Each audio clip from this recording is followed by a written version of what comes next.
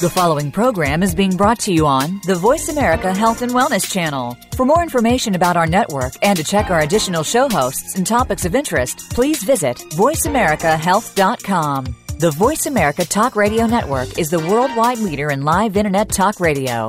Visit voiceamerica.com. The views and ideas expressed on the following program are strictly those of the host or guests and do not necessarily reflect the views and ideas held by the Voice America Talk Radio Network, its staff, and management.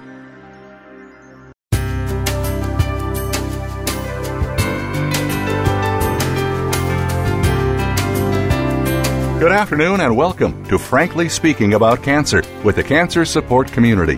Your host is Kim Thiboldeaux, President and CEO of the Cancer Support Community. This hour is designed to inspire, inform, and to help you live better with cancer. Now, here's your host, Kim Thiboldeaux. Welcome to Frankly Speaking About Cancer, an internet radio show that focuses on informing and inspiring people to live well with cancer. I'm Kim Thiboldeaux, CEO of the Cancer Support Community. The wellness community and Gilda's Club have united to become the Cancer Support Community, one of the largest providers of cancer support in the United States and around the world. Our services are offered at more than 170 locations worldwide and online at www.cancersupportcommunity.org. There is a quote that's sometimes attributed to Mark Twain or maybe Confucius that says, "If you love what you do, you will never work a day in your life." After meeting today's guest, ESPN reporter and cancer survivor Holly Rowe, I think you will agree that the quote should be, "If you love what you do, it is the best medicine for what ails you." Let me tell you a little bit about Holly. She joined ESPN on a regular basis in 1998. Holly primarily covers college football, men's basketball, and softball as a reporter, as well as the NBA and WNBA. She has also provided play-by-play commentary for women's college basketball, softball, volleyball, and gymnastics. In addition, she's covered soccer, swimming, track and field, and the Little League World Series of baseball and softball for ESPN. She plays a role in ESPNW's coverage of the sports she works on. Previous to her tenure with ESPN, Holly provided play-by-play for women's college basketball and women's college volleyball for Fox Sports. Holly is also an Emmy-nominated producer and writer of documentaries and features that have aired on KBYU TV, ESPN, and Fox 13 TV in Salt Lake City.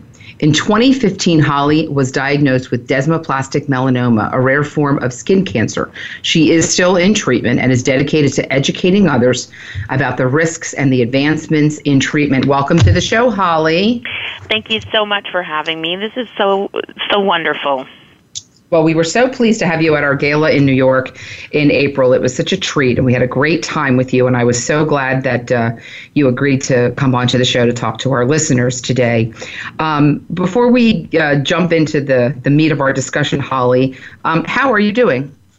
I'm doing great. I'm in such a weird place because I'm currently in treatment. I've had a new tumor in my lung for the last year. But the good news is I'm doing well, and I go every 21 days and get infusions, and, you just kind of plug along, and it's a little bit of a grind, but, I don't want to complain in any way because I'm living longer with a tumor in my lung than many people have, and I'm just grateful for every opportunity I have to keep on going. Terrific, Holly. So I think this next part of the discussion will maybe feel like you're giving your doctor your medical history, Holly, but I want our listeners to hear your story a little bit. Your cancer really is such a rare one, and I want to make sure our listeners understand your diagnosis and sort of the context of your journey. So why don't you take us back in time? Tell us what led you to seeking medical attention. What were your symptoms? What caused you concern? Vanity, complete girl vanity, because I had a suspicious mole on my chest, and I went and got it biopsied, and they said there was nothing wrong with it. So, I don't know, about a year and a half later, the scar where they'd taken the biopsy just kept bubbling up and getting bigger and bigger, kind of looking like a bigger suspicious mole. And I didn't do anything about it because I'd had the biopsy. They said it was nothing. I thought that was just the scar. So I was wearing this beautiful evening gown as I hosted the Ole Miss Rebel Awards on the Ole Miss campus in 2015, and I had this beautiful sheer overlay dress on, and this lump was popping up on my chest, just below my collarbone, in the dress, and I was like, well, that's weird. That lump is a lot bigger than I thought. That mole is a lot bigger than I thought, or the scar, whatever it was. So I went in to my dermatologist and said, I'd love to remove this. This scar hasn't healed right. Can we cut this out? And he's like, well, it looks weird. Let's biopsy it.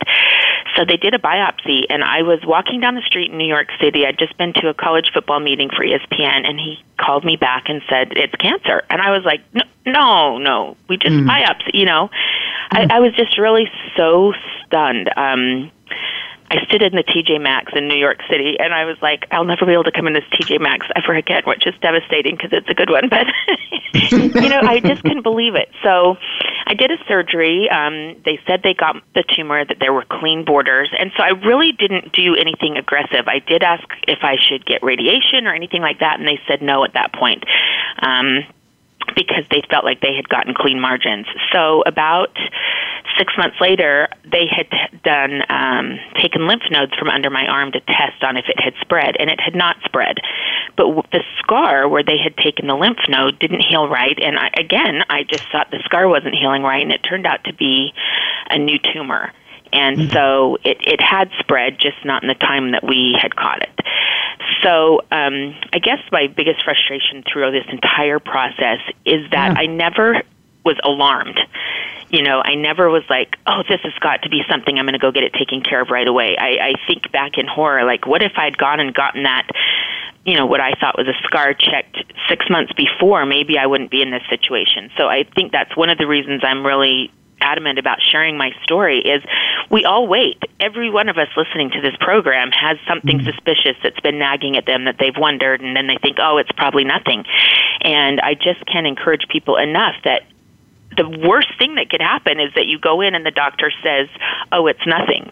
The best thing is that you go in and they've caught something early that will prevent more serious issues down the road. So last August, I found out I had that surgically removed, and they kind of had to take out my whole armpit, which I have this lovely, gorgeous new armpit that I really detest. But it's a whole other story. We don't have time for that story. But you know, and it was hard. I had to have these drains stitched into my side. I was trying to work on television with these drains stitched into my side for 6 weeks. I had to have this, you know, little fluid pack where they're getting the fluid out of you. And I'm like, if coaches that I'm interviewing right now in these games could see what's hanging around my neck under my sweater right now, like, it was just so surreal, you know, to try to work and be on TV with all this medical stuff, and your body is just not your own. I looked like a cyborg, I think. But anyway, then last August, I got some bad news. I had another scan, which was just a routine follow-up scan after the surgery to make sure everything was going okay. And I had one large tumor and I think 3 small ones in my lung. And I'll never forget this. The nurse at the time, I overheard her say to somebody, well, she's lucky. This used to be a death sentence. And that has just really resonated with me because I don't think I have understood this entire time just how deadly melanoma is. And so if people can get one message from me today or 2 messages, it's get things checked out that you're wondering about and take everything very seriously, because I didn't know how deadly melanoma is and how quickly and peskily, I don't even know if that's a word, but it travels, and it can go anywhere in your body once it is into your organs and your bloodstream. And so catching it before it reaches that layer is just crucial. So I am now in this clinical trial at the UCLA Medical Center, and it's I can't even say the name of the drug. It's Pembro is the nickname for it. But I'm in a clinical trial, and I'm very lucky because I'm getting great care. They're doing scans routinely, and my tumor is shrinking. And I had an interesting conversation with one of my doctors, and he said, every 7 years, oncologists have to go through and take these tests to make sure we're up on everything. And he said, when I took my test 6 years ago, not a single drug that I'm using today to treat melanoma was available. And so I just think how lucky I am that in this day and age, when I happened to get a tumor in my lung, there was a drug that had just recently become available that is making my tumor shrink. I mean, it's just overwhelming to me because there's a lot of people who have died from what I've got right now. And right now I'm hanging in and keeping strong, and this new immunotherapy, which is cutting-edge research, which is changing the face of how we treat cancer, heck, it just might save my life, and it wasn't even around years ago.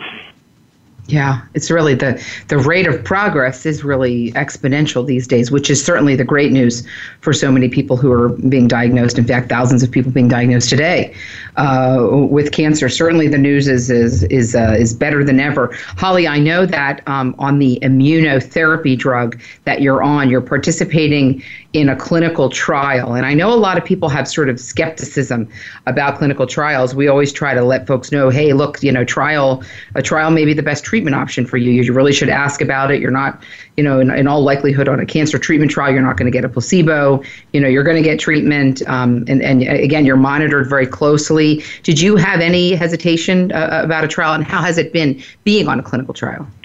I didn't. I've been on 2 now. So my first clinical trial I was on, I got, there's a fancy word they call it, where they put you on a path. I got chosen for this path, and I had to do high-dose interferon, which if anyone has done that, it is just like devastating. So I did 30 days of interferon, and it's literally the hardest thing I've ever been through in my life. And what we know now is that wasn't effective at all in stopping the spread of this. And so why that clinical trial was important is that maybe for the next person coming down the road, they'll realize, hey, let's not put this next patient through that, because we know it's not as effective as some of the other drugs out there. So I kind of look at this altruistically of my clinical trial information is going to help somebody behind me. So I'm getting great care. The cost is incredible because I think my drug right now, it would be somewhere around, $150,000 to be taking this drug, but I don't have to pay for it being on this clinical trial. And that's saving my life financially. If you think about the impact that would have on me. To have to pay for that. So I really recommend clinical trials. I mean, it's not scary. Everything's laid out for you. You can leave it at any time in most of the clinical trials. And I like to look at it as, I hope that whatever I'm going through is going to make the next person that's diagnosed or the next person that has my same situation have a better experience. So that's very important to me. Yeah. Holly, we've got about a minute till our first break here. We're already digging into some deep topics, but I heard a rumor that you walk up to complete strangers and tell them to cover up from the sun. Is that true? I've become the crazy sun lady, and I can't help myself because I work in sports, and I see people sitting out in the stands, particularly my college softball people, and they're out there just baking their skin, and they think that suntans are good. And I just, the NCAA was so sweet. They let me do this whole public service thing at the College World Series about covering up. I wish someone would have shaken me by the shoulders 20 years ago, so I'm not going through this today. So I'm trying to be that lady shaking you by the shoulders. Well, I think it's great advice. I was just at the beach last week, and I was like a little old lady sitting under the umbrella with the cover up on and the sunscreen on, and telling all my family, cover up, cover up, cover up. So I think we all have to take responsibility for that role, and those of us who know, and just the fact that we are so aware these days, and that we have sunscreen and we have these things available to us that were not available to us when we were kids, I think is it's really making some great progress. We're talking today with Holly Rowe. She joined ESPN in 1998, and she covers a wide range of sports. She is battling cancer right now, and she's here to tell us about her own cancer experience, to talk about the importance of covering up and protection when it comes to melanoma, and a whole host of other topics, especially having cancer in the public eye. We're going to take a quick break here, and we will return to Frankly Speaking About Cancer.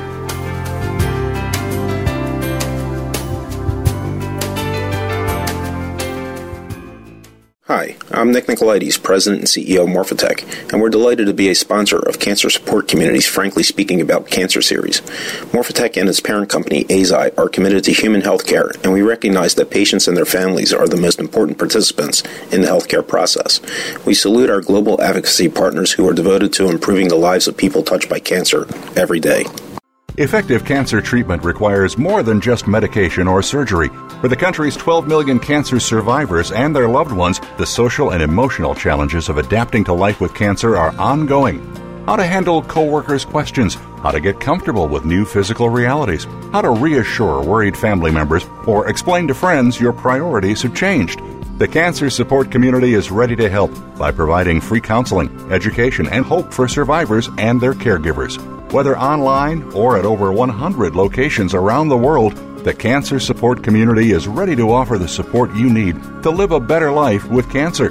For more information on support groups, publications, nutrition, exercise programs, and more, call 1-888-793-9355 or visit us online at www.cancersupportcommunity.org. That's cancersupportcommunity.org. The Cancer Support Community, a global network of education and hope. People living with breast cancer often find it difficult to ask for help, and many of the people in their lives want to help but don't know how. During National Breast Cancer Awareness Month, Cancer Support Community is proud to support Meal Train, sponsored by Magnolia, which utilizes mealtrain.com, a free shared online calendar to streamline the process of giving and receiving meals for families coping with breast cancer. Help us reach our goal of 1,000 new breast cancer-specific meal trains this October. To learn more, visit mealtrain.com/MMT and enter the code MagnoliaB, or visit us at cancersupportcommunity.org. Opinions, options, answers. You're listening to Voice America Health and Wellness.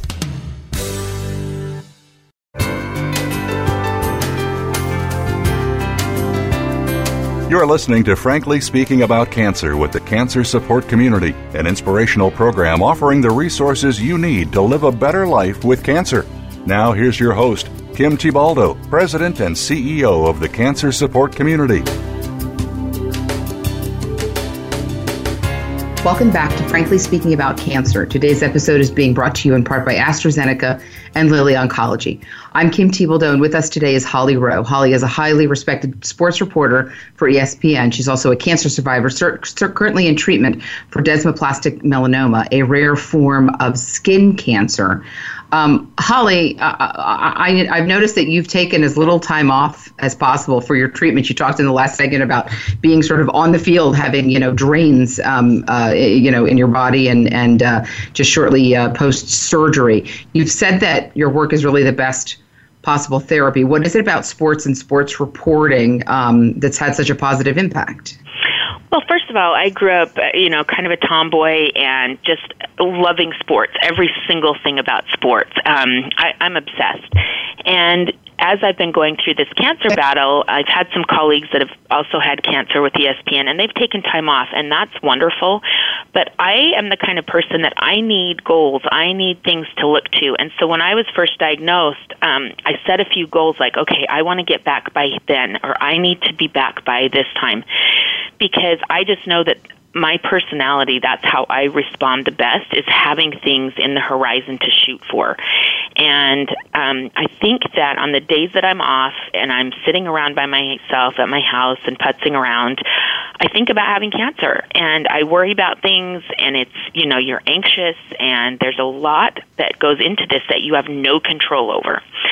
And that's a scary feeling. You're trying to plan your life out, and you have no control. And so the things that I can control is finding joy in everyday life. And the things that bring me joy are going to games. And, every game, someone is winning or losing. Someone is overcoming adversity. And I just can't even tell you how inspirational that is. I was just sitting here in my hotel room watching Wimbledon. And, I'm not working it, I'm not involved, and I'm just brought to tears by this woman, Jo Konta, becomes the first British woman in 49 years to make it to the semifinals at Wimbledon. And I'm just in tears. Oh. So sports stories and people overcoming things have always touched me, and I'm just in this lucky position that I get to do it for a living. So it's been one way to help keep me busy, keep my mind off of having cancer and all the scary, stressful things that come with that. But it also gives me unbelievable joy every day I go to work. Yeah, there really is a sort of triumph of the human spirit element in sports, isn't there? That there's so much to translate to the cancer experience. Were you always a sports fan? Were you an athlete before you became a reporter? Yes, I was. My dad raised his girls, like, we went to sporting events. We love sports. We played every sport you can imagine, and it just was such a part of the fabric of our family and our life. Like, my sisters, I'll call my sisters, like, oh my gosh, did you see that play? Or they're texting me about, oh my gosh, did you see what that quarterback did? So it's part of our women's culture in our home, which is unusual because I'm 50, my older sister's 54, like that wasn't how women were back in the day. So I have to really thank my dad, Del Rowe, for making us love sports because it's brought me a lot of joy in life. But you're right, I do learn stuff. So I'm interviewing and dealing with some of the greatest coaches of all time. So Gino Auriemma, who has led UConn women's basketball to 10 national championships, they won 111 games in a row. I mean, this is one of the all-time greatest teams ever. And to sit there and listen to him talk about overcoming adversity and what you do when you're down and how to be a better person through adversity, I steal these speeches he's giving to his basketball players and apply them into my own life. I actually they gave me a little video that UConn players watch before every game about hustle plays and how to hustle and get the ball and keep the ball from getting stolen out of bounds and all this stuff. And I watch that before I go into treatment because I'm like, I'm going to go in there with the best fighting spirit and fighting attitude.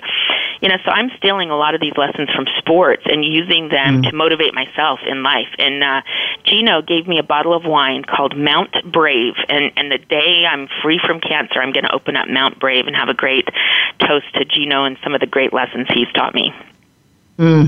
Tell our listeners what that means, hustle plays. Hustle, that means, if you're not a sports person, it means you're diving on the ground to get a ball before it goes out of bounds. You're the player that's going to do everything you can to save the ball before it goes out of bounds.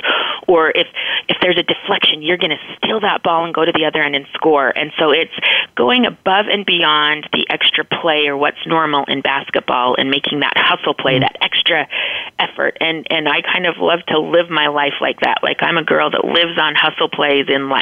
So, that helps me mentally as I'm there, getting in my infusion and being at the hospital. And, on the days where I'm a cancer patient, I try to have these really positive mental images of how I'm fighting and what am I doing to be strong and how other people are helping me be strong.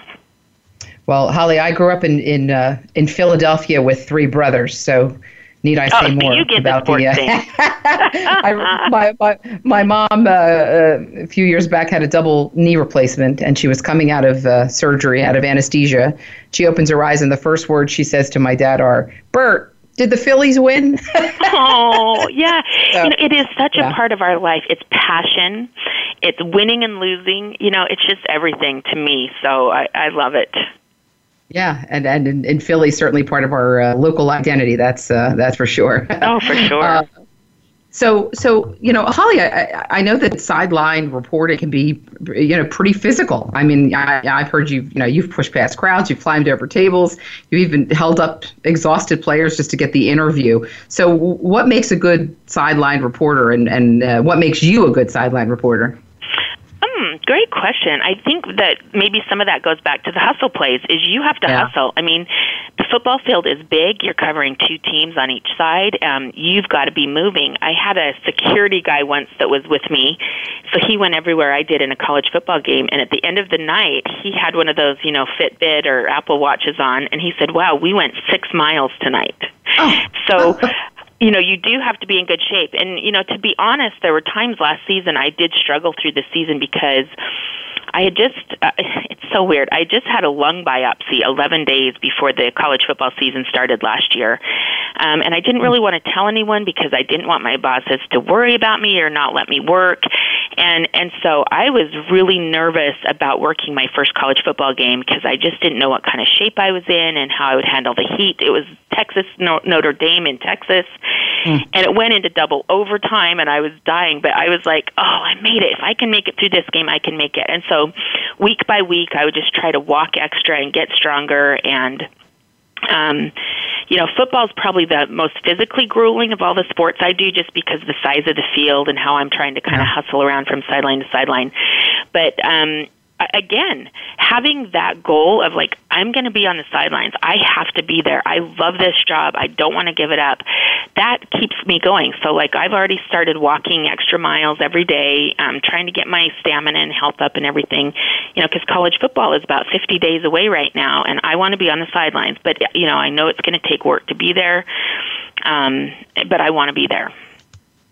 So Holly, I know, we talk to a lot of folks who they just don't want to talk about their cancer experience. They don't want to reveal it to their employer, maybe to their clients. You are a very public figure, and not only are you dealing with a major employer in ESPN, but you've got fans, you've got athletes, you've got coaches. So why did you decide to be so public about your cancer experience? It's really weird. I never consciously decided to be public about it. What happened was, my boss had said to me, when you start missing games for this surgery, what do you want us to tell people? And I was like, nobody's going to care if I'm missing games. I didn't really think anything about it, so I didn't do anything. So the day that I went in for surgery, I was in my pre-op waiting room, in my hospital gown with my behind flapping in the breeze, and every single person that would come into the room to talk to me about things or get me to sign papers or draw blood or whatever, they would say, "Are you that Holly Rowe from ESPN?" And I was like, "Oh, that's weird. I didn't think this would be a big deal for anybody." So while I'm sitting there, I texted our PR gal at ESPN and said, "Hey, just wanted you to know I'm having surgery today, da-da-da-da." And I literally just texted her like a little paragraph because I started thinking maybe people were going to be more interested in it than I realized. And when I woke up from surgery, I was in my hospital room, and there going across the bottom line, it's like one of the scrolls, that CNN does at the bottom with breaking news, was Holly Rowe has surgery. And I was like, oh my gosh, oh no, oh my gosh, oh my gosh. So, sometimes you don't always control your story or realize exactly how it's going to spread. So I didn't go in thinking I would be public about it. But in retrospect, I think everything's happened exactly the way it should have, because I've gotten a ton of support from coaches and players and people that I work with, that's been amazing and has uplifted me. But secondly, it has allowed me a platform or kind of an opportunity to tell other people about what's happening. Because if we don't talk about this, we're not helping anyone. I wish someone would have told me 3 years ago, 4 years ago, 5 years ago, melanoma is serious. At the very first moment, you have got to go after it. You've got to be aggressive. I wish I knew more about melanoma going into this, and people could have done that for me. So I'm hoping to, I always go on like, oh, I hope I'm not sharing too much information. People are going to think it's gross to hear about your drains or your armpit or whatever. But I think that being real is important. I think being honest and letting people know what challenges you're going through and what you're overcoming, if that can help someone else, that's huge. Yeah, absolutely. Absolutely, Holly. Holly, we've got a quick minute until the break, but were you ever, because you're so public, were you ever sort of worried about, oh my gosh, what am I going to look like? What's my treatment going to be? Is it going to affect my appearance? Gosh. Yeah. Yeah, I might need to save this for after the break because it's a funny long story. But, my hair came out and I was bald for my first college football game. And so I was wearing a wig. And the very first college football game practice I go to, it's 106 degrees. And I decide not to wear the wig to practice because I'm not going to be on camera. Matthew McConaughey is at the Texas football practice. And I meet Matthew. He gives me a hug, a kiss on the cheek, and I'm bald. And I'm like, well, there's my life summed up in this one moment. Like, if it's going to be something ridiculously funny, here it is. You couldn't write that. That's hysterical. Yeah. This is Frankly Speaking About Cancer. We're talking with Holly Rowe, ESPN reporter and cancer survivor. We're going to take a quick break. This is Frankly Speaking About Cancer. Don't go away. We'll be right back. We have a lot more to discuss with Holly.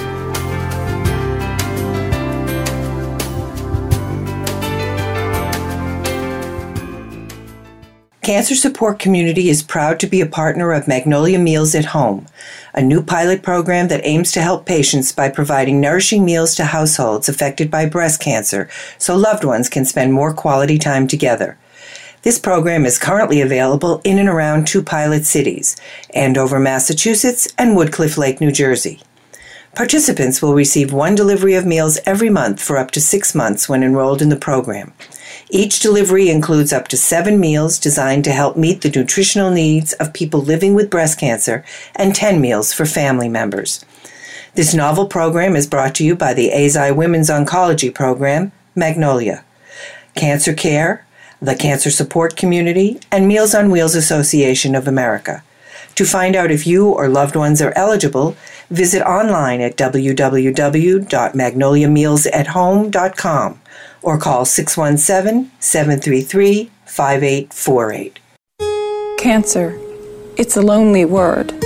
Terms I don't understand. Choices I never thought I'd have to make.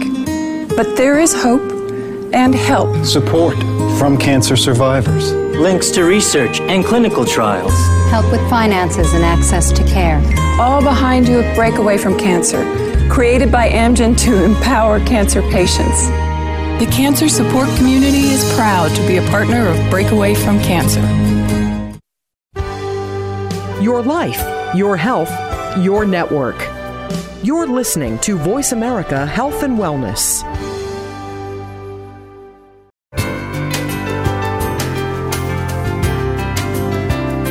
You're listening to Frankly Speaking About Cancer with the Cancer Support Community, an inspirational program offering the resources you need to live a better life with cancer. Now here's your host, Kim Thiboldeaux, President and CEO of the Cancer Support Community. Welcome back to Frankly Speaking About Cancer. Today's episode is brought to you in part by Insight Corporation, NovoCure, and Taiho Oncology. I'm Kim Thiboldeaux, and our guest today is ESPN reporter and cancer survivor Holly Rowe. She's covered college basketball, football, volleyball, gymnastics, softball, swimming, track and field, and the Little League World Series and the Women's World Cup. It's no understatement to say she is beloved by the sports world and sports fans alike. So Holly, you talked a little bit about the fact that you sort of went into surgery not really thinking about how you wanted to share your own cancer story, and woke up from your surgery, and there you are on ESPN,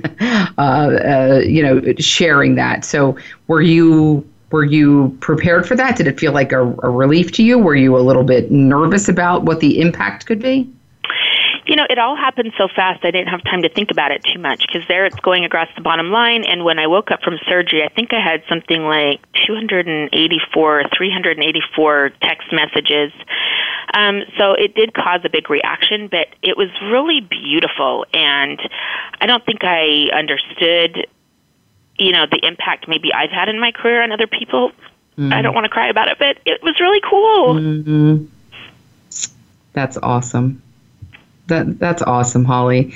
And I read in another article, Holly, that a team gave you their office to use to rest and recover when you were in town covering a game, which is just so thoughtful. I mean, there have to have been so many moments over these years that have really surprised you in terms of the magnitude of the support, hearing from your fans, knowing that you have this incredible fan base. Has that really helped to kind of raise you up in this journey?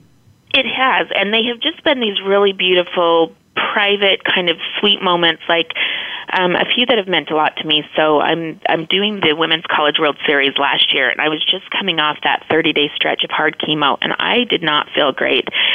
But I wanted to be there, and so the Oklahoma Sooners team had a big sign for me in their dugout, and their athletic trainer had my own little bottle of Gatorade with my name written on it, and the coach, Patty Gasso, would come and hand me the bottle before the game and be like, "We want you to be drinking, make sure you're okay." And I'm like, here's this woman trying to win a national championship, and she's worried about me. That is precious. And, I've tried to walk this line of, it's hard because I'm supposed to be being an objective journalist and not getting emotionally tied to these teams, but it has meant a lot to me that they view me as kind of part of their family, and that, I'm one of them, and that they're going to support me. Just so many really precious kind moments like that just mean the world to me. The Washington Huskies were the ones that let me use their locker room, and they said, see you in Oklahoma City. And sure enough, they made it to Oklahoma City, and I did get to see them there for the World Series. The Utah softball team, the UCLA softball team has come and visited me at my home before my treatments. I hate to leave anyone out. The Kansas basketball team has been so sweet to me. The Iowa State basketball team, the men's team. But so many people have just done small, kind, thoughtful little things. And, that's something else I would want to pass on to people who are listening is sometimes when someone close to you gets cancer, you feel kind of overwhelmed, like, I don't really know what to do. I can't control your treatments. I can't control how you're feeling.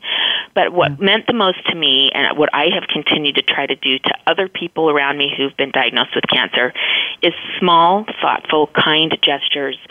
They mean the world.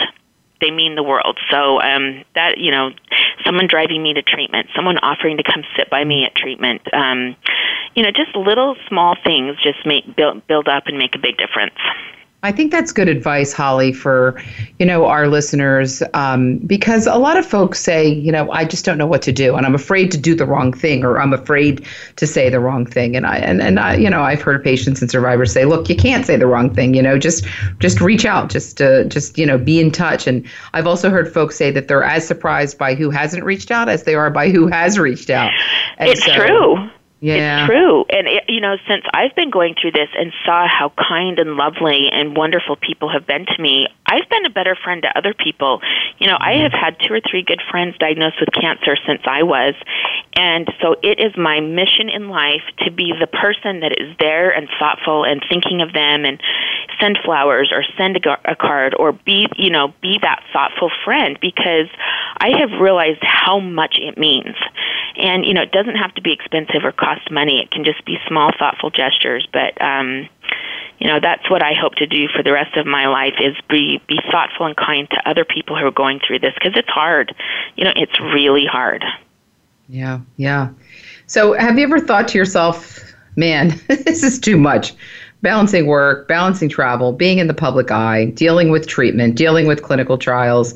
What keeps you going, and what do you do to kind of relax and step back a little bit? Well, I'm ridiculous. I go to games. So when I'm not working games, I go to games.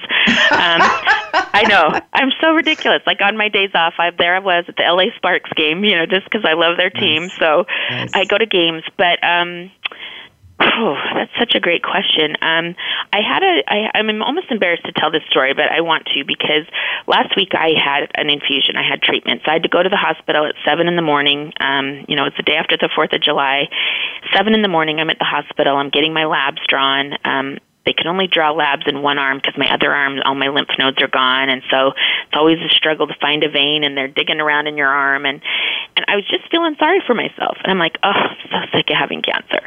Well, in comes this little man who's maybe late 60s, but he's on a scooter because his back, he's kind of got scoliosis, and his back is bent over, and he's got a broken arm, and then he's wheeling in to get his labs drawn because he's also got cancer. And I just started crying. And I was like, stop feeling sorry for yourself. You are a healthy, strong woman who can handle this. There's so many people that can't handle it. Think about what's going right instead of what's going wrong. It was just like, wow, I feel so bad that I got down, because there's so many other people that have it much, much worse. So I'm trying to really focus on, okay, this is hard, but I'm doing great. I'm doing well. I'm going to make it through this. How can I help lift up other people? Yeah, yeah. Holly, I know the V Foundation has been very helpful to you, and my friend Susan Braun is the head of that foundation. Oh, Can you tell our listeners who they are, what they do, and how they've helped you? Yeah, it's really important to me. So this week is the V Foundation, the ESPYs, which people probably will watch on TV on July 12th. But the V Foundation is actually involved in so many things. When I got cancer, my friend said, I'm going to put you in touch with Susan Braun. And she got me an appointment. They actually scheduled my appointment with this melanoma specialist, Antoni Ribas at UCLA Med Center, who's one of the top melanoma doctors in the country. The V Foundation got my doctor's appointment. And, that is no small thing to me, because he's busy. He's one of the most busy doctors in the country. And that he would see me and take me on as a patient has meant the world to me. And so they are hands-on. They're funding research. They're funding doctors. The V Foundation is huge, and, this would be a very special week if people wanted to reach out and learn more about that at V Foundation, the V Foundation on Twitter. They are just so worthy of what the work they're doing. And I can't put it too simply. They're helping save my life by getting me into this doctor, into this clinical trial that's shrinking my tumor. It's black and white. Fantastic. Yeah, they're a great group, and Susan's a terrific lady, and I've been honored to know her for many, many years. So I'm really, really glad to hear that. So, Holly, I know that obviously, the treatment, the path you're on, you've had your ups, you've had your downs. A lot of things change. Future's uncertain. How do you go about sort of each day? How do you think about sort of short-term and long-term in your life? That's such a good question, because it's the constant battle, I think, that you're fighting as a cancer patient. I think sometimes you pretend you don't have it and you don't think about it and you just keep going about life. And then you find yourself like, why am I caught up being worried and stressed about life and work and insurance and all this stuff when I need to be enjoying every day? So it's this weird balance. And so I just had this epiphany a couple of months ago that all I can control today is to wake up and find joy. Is there's going to be something today that's going to bring me to tears, that's going to make me laugh my guts out, that I'm just going to be like, that is a special moment, and I'm going to live for these moments every day. And so I've started keeping a little joy journal. And my joy stands for just open your heart. Just open yourself to whatever your experience is going to be that day. And so I'm keeping my journal every single day. I write down what my joy moments were, and then I go back and look at it, and I'm like, oh, I forgot what a great moment that was. That was so special. And so it's keeping me kind of centered in the present, enjoying every single second of beautiful opportunity that I'm getting in my life, and keeping the fear and the anxiety about what's next and the unknown at bay. And so in terms of the trial that you're on now, tell our listeners just for a moment before we go to our break here about the trial.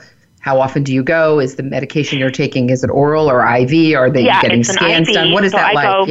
Yeah, it's Keytruda. You might have seen commercials happening now on TV. This drug is kind of getting bigger and bigger. Pembro. Oh, I just can never say it right. Pembro, something like that. I think that's so. The technical I go every term, 21 yes. days and have an infusion. So it's like a chemo infusion. You go in, kind of sit in a lazy boy chair, and they hook you up to an IV.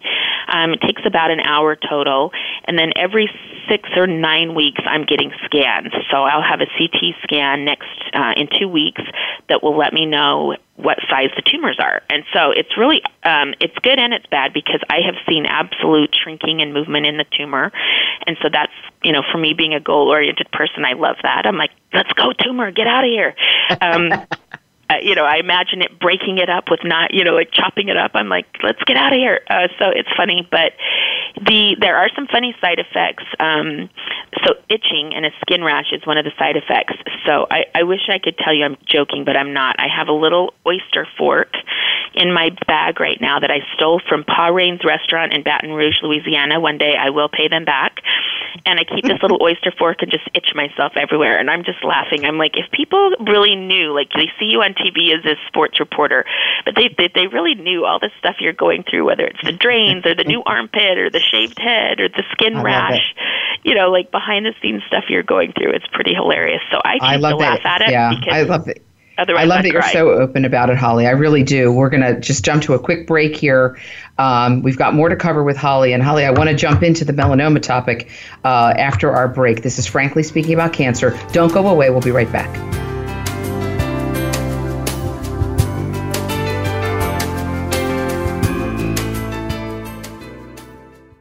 Effective cancer treatment requires more than just medication or surgery. For the country's 12 million cancer survivors and their loved ones, the social and emotional challenges of adapting to life with cancer are ongoing. How to handle coworkers' questions, how to get comfortable with new physical realities, how to reassure worried family members, or explain to friends your priorities have changed. The Cancer Support Community is ready to help by providing free counseling, education, and hope for survivors and their caregivers. Whether online or at over 100 locations around the world, The Cancer Support Community is ready to offer the support you need to live a better life with cancer. For more information on support groups, publications, nutrition, exercise programs, and more, call 1-888-793-9355 or visit us online at www.cancersupportcommunity.org. That's cancersupportcommunity.org. The Cancer Support Community, a global network of education and hope. Hi, I'm Nick Nicolaides, President and CEO of Morphotek, and we're delighted to be a sponsor of Cancer Support Community's Frankly Speaking About Cancer series. Morphotek and its parent company, Eisai, are committed to human health care, and we recognize that patients and their families are the most important participants in the healthcare process. We salute our global advocacy partners who are devoted to improving the lives of people touched by cancer every day. Cancer. It's a lonely word. Terms I don't understand. Choices I never thought I'd have to make. But there is hope and help. Support from cancer survivors. Links to research and clinical trials. Help with finances and access to care. All behind you at Breakaway from Cancer, created by Amgen to empower cancer patients. The Cancer Support Community is proud to be a partner of Breakaway from Cancer. Opinions, options, answers. You're listening to Voice America Health and Wellness.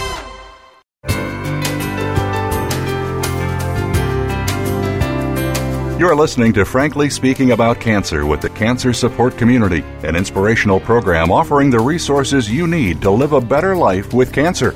Now here's your host, Kim Thiboldeaux, President and CEO of the Cancer Support Community.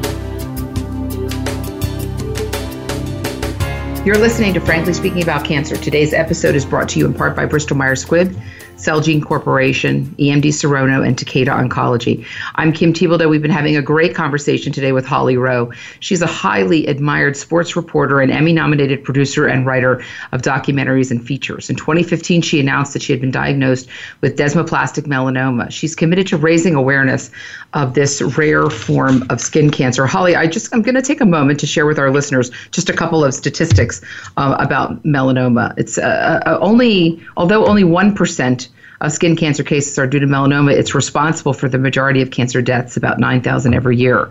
Cases of melanoma doubled between 1982 and 2011. Over 90% of melanoma skin cancers are due to sun exposure. And according to the CDC, the Centers for Disease Control, 20% of new melanoma cases could be prevented with comprehensive skin cancer prevention programs. Holly, I know you're really committed to raising awareness, to educating people about the importance of that skin protection. So prior to your diagnosis, what did you know about melanoma? How steep was your learning curve, and how are you using that knowledge now to educate others? Well, I came from an era where we would lay out in the backyard on tinfoil with baby oil. Baby oil, yep. Yeah. Awkward. Yep. We went to tanning beds, and it said right on the tanning bed, may cause cancer, but of course you never think that's going to happen to you. So I guess you live in this state of denial while you're young because you've got this young, beautiful, healthy skin, not realizing it's the only skin you get, and the damage you're doing is subdermal, it's lower layers that then come out as you age. So I'm going to drop a couple more statistics on you because I think they're shocking. Yeah. So melanoma is the number 2 cause of death between ages 18 and 35 for young women right now. Mm. So just think about that. Young women, 18 to 35, they should be invincible. And melanoma is killing them in record numbers. And it's because of sun exposure. It's because we think we're going to be the lucky one that doesn't get skin cancer. So, I just can't strongly enough encourage, whether you believe in global warming or not, what you should believe in is that our ozone layer is thinner and the sun is stronger. And actually the government just declared the sun a carcinogen because it is so strong and deadly right now that it is a factor.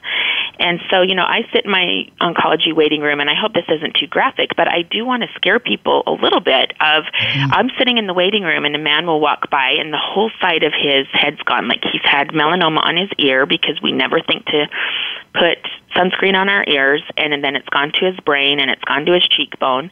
I met a man who had a lip transplant. I met a man who didn't have his nose. He was wearing like a nose patch because his nose is gone because he's had melanoma on his nose. Like, I just can't tell people how important it is to wear hats, put sunscreen on the top of your ears, the top of your scalp, the back of your neck.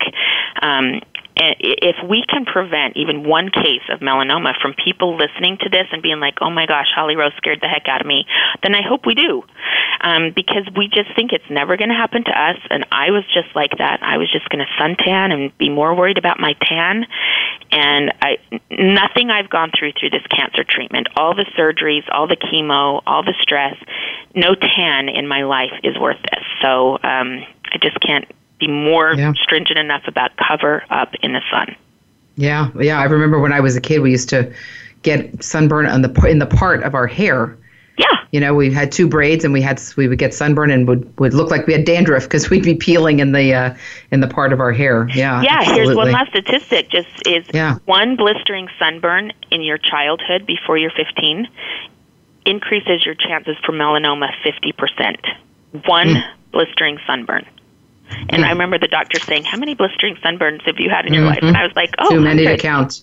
Yeah. Yeah, me too. Too many to count. Holly, so I know we're talking here about prevention, but I know you're also a great advocate for detection. What do you want our listeners to know about detection? I know that there's going to be someone listening to this that has that thing that they've been waiting to see what happens. Like, oh, that one thing on my back, or that one thing on my leg I wasn't sure about, or that one thing that looks weird. Go get it checked out. So when in doubt, check it out, because we just never know. And it might not be melanoma, but it might be basal cell, it might be squamous. There's a lot of skin cancers right now. And so I think we all sit around like, oh, it's nothing. Well, sometimes it's something, and it's pretty big. Yeah. I think that is great advice. Holly, we're getting to the end of our show here. You've just been so upbeat and positive and full of zest for life, but you've also publicly admitted to feeling fear, feeling uncertainty, feeling vulnerable. What is your message today to our listeners who are facing a cancer diagnosis? Find what makes you positive and joyful and live in those moments. You know, I would really recommend this wake up and find a joyful moment today and document it, because the overall anxiety and stress of living with cancer can tear you down. And maybe it's not the cancer that gets to you, it's the depression, or it's the anxiety or the stress. There is a way to be stronger than the fear. And I don't always live in it. I have my moments of being afraid, but I find a way back to the joyful place, whether it's things that I get to look forward to. I'm in Seattle today. I'm going to go out on a shoot with Sue Bird and Brianna Stewart, 2 WNBA stars. They're going to show me around Seattle. That is so joyful, and I'm so glad that I'm not letting cancer prevent me from sharing moments like this and being at games and doing what I love. So, you know, it's trite and all the sayings and the bracelets. I sometimes get frustrated like how trite we treat cancer, but it is a fight. Like, you have to get up every day and decide to be better than it and not let it control your life. And it's hard. I know it. I don't want to sound preachy. I know it's hard. But get up every day and find something that makes you joyful and live in the joy. And for our listeners, Holly, who have that spot or have that lump or have that concern, and they say, "Oh, it's going to go away. I just don't want to deal with it." What do you say to them? Go get it checked, because every day I think about, what if I'd gone in sooner? What if that one spot on my chest I had gone in sooner? I would not be fighting for my life right now. Just think about that. If I hadn't procrastinated, my life wouldn't be on the line right now, and that makes me sick to my stomach. And so get it checked. I just can't tell you enough. Of anything suspicious, get it checked. Yeah, I think that's great advice, and we really try to let folks know that early detection is so key in potentially, being cured and living longer. So we certainly encourage folks to get in there and really listen to your body and don't be afraid of that. I can personally say that in the past 2 or 3 years, I've had about 17 things removed from my skin, and all have been, sent off to the lab. So you got to get in there and just get it done. It's not fun, but because it's easy if you get it early. That way, if you get it when it's just on your skin, you're home free. Yeah, it's when it moves to your organs or moves inside your body, that's what procrastination does. That's it. Holly Rowe, it's been such a pleasure having you on our show today, and such a pleasure getting to know you and spending time with you at the Cancer Support Community. We love having you as a friend of our organization. I want to let our listeners know that if you are dealing with a cancer diagnosis, you do not have to face cancer alone. We have a whole host of in-person, online, and telephone support programs and education for you. We have 47 centers around the country for people with all cancers at any stage of disease, and for their family members and loved ones. We have education, support groups, exercise, nutrition. Visit us at cancersupportcommunity.org to see a list of our centers, or you could call right now and talk to one of our counselors at 888-793-9355. We appreciate you joining us today. This is Frankly Speaking About Cancer. Until next time, be well, do well, live well.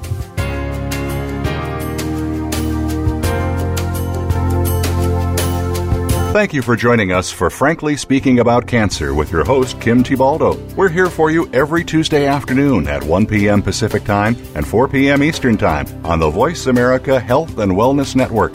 In the meantime, stay connected online at cancersupportcommunity.org. That's cancersupportcommunity.org.